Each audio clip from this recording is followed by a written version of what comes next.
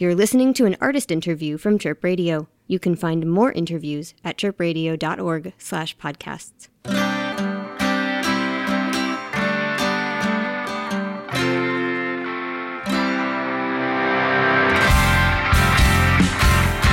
missing a feeling in my heart. I think it's time for a brand new start. A brand new start. Hello, I'm Mike Nikolich, DJ at Chirp Radio, and today I'm speaking with Frank Orrell, founder of Chicago favorites Poi Dog Pondering.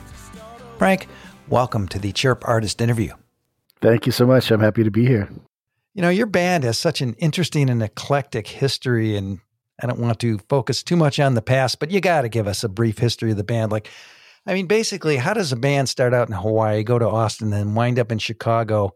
You know, we left Hawaii when we were just formulating as a band, and we were street musicians playing on the street in Honolulu. And we thought we would use the street playing just to put gas in the tank and bread on the table and travel across North America. We spent, close to a year doing that from Los Angeles up to Canada and out to Austin, then to New York, and got signed to a record label out of Los Angeles called Texas Hotel Records. And I just decided to settle in Austin because there were great musicians there. When I went through it, I met so many good musicians that when I got signed, I thought, okay, I'm going to record the record there because I know so many good players.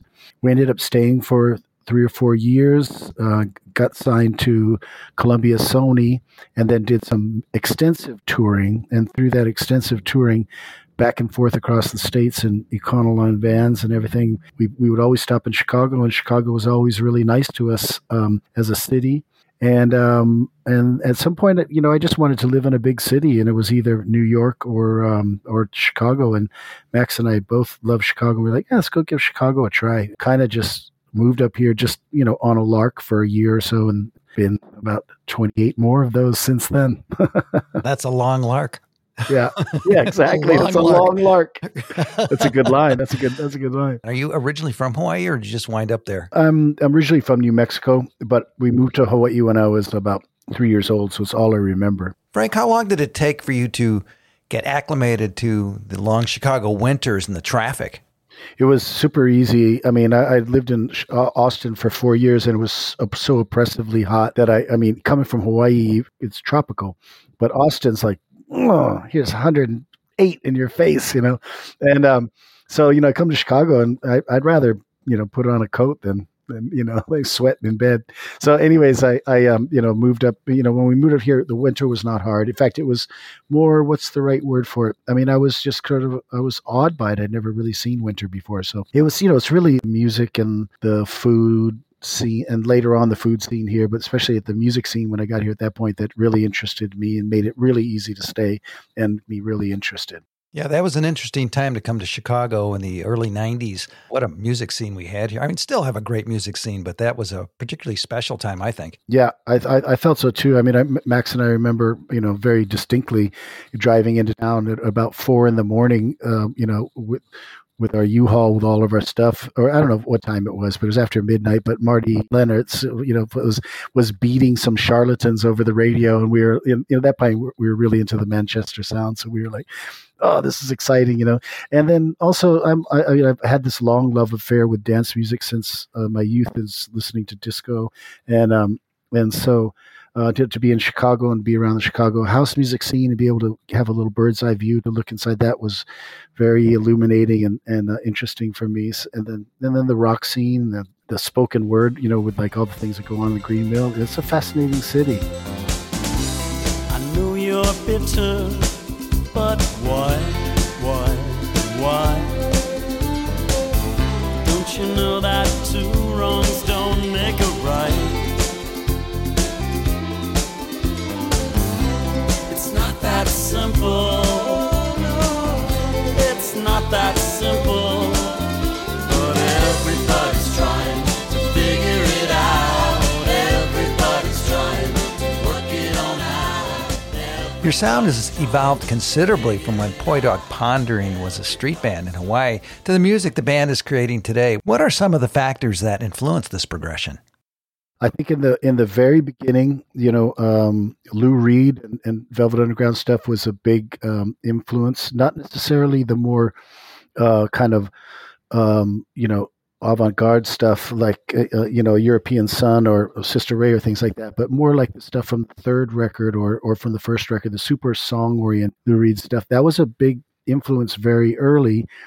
And then also all of the bands they were post-punk bands using acoustic instruments like the Pogues, Mano Negra, Les Negras Verts.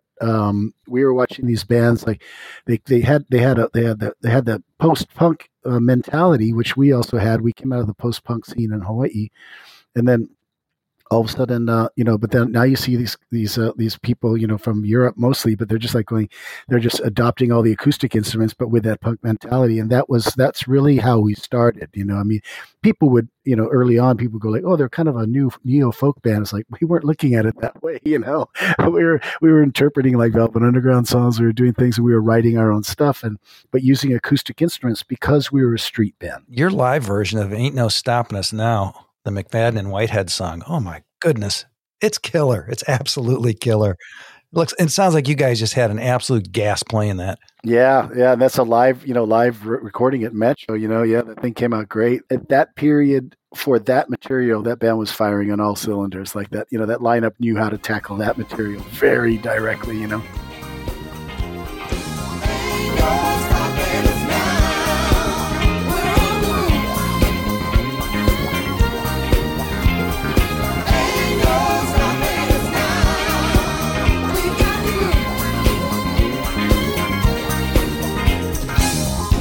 So many things that's held us down, and now it looks like things are finally coming around. I know we got a long, long way to go, and where we'll end up, I don't know. But we won't let nothing hold us back. We're gonna pull ourselves together. We're gonna polish up our act. So let's talk about Poi Dog Pondering's newest album, Keep On Loving Each Other, which you just recently released and played at Talia Hall. What a fun album. It's a very happy album, and it seems like that was very deliberate on your part. Just make a bunch of romantic, beautiful songs that kind of straddle multiple genres. Tell me a little bit about this album, the creation process, and what you like about it.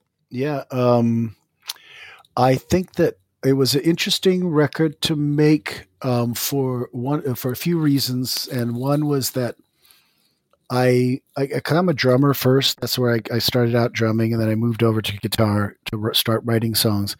But when I write, a lot of times I write rhythmically first, and then I'm writing my prose separately. It goes into my notebook. That's my prose, and then I'll take some rhythms and I'll start putting some chords to it, and then I'll go through my prose and I'll kind of construct my songs that way.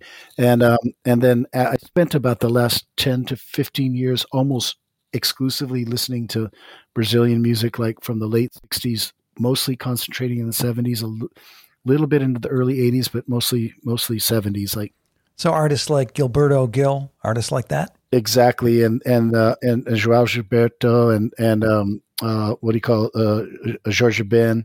And the thing about the Brazilians is that, first of all, like they have different chord. They're using some of the jazz chords, like the sixes and the sevens and things like that.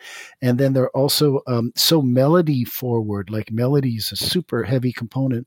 Not that melody is not a heavy component for anybody. Like New Order has fantastic melodies, but the thing about the Brazilians is that their melodies, I felt that they were really married to the lyrics. Like they would have a lyrical line that would be like, it had, the lyrics were pounded into the melody.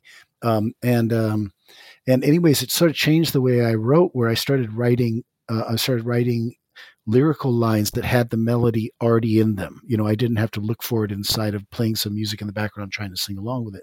I could hear the melody in my head.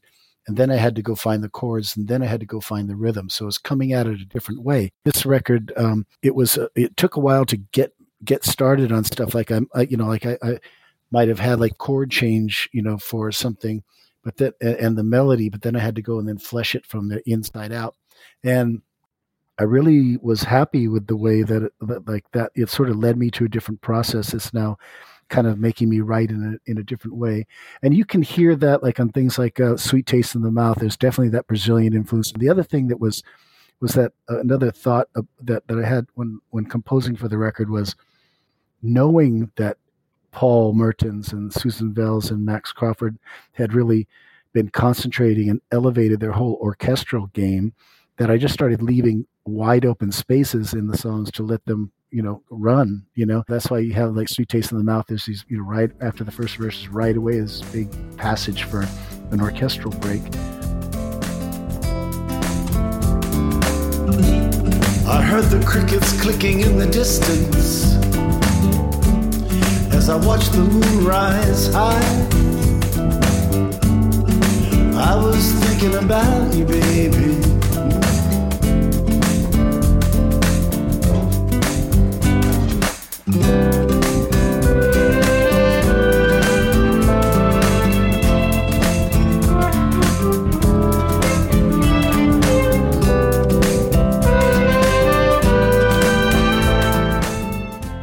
I'm Mike Nikolich, speaking with Frank Orrell of Poi Dog Pondering, and thanks so much, Frank. It was a lot of fun. It's my pleasure. It's an honor to be here, and I appreciate you taking the time to do it. I don't know what I'd do without you, baby.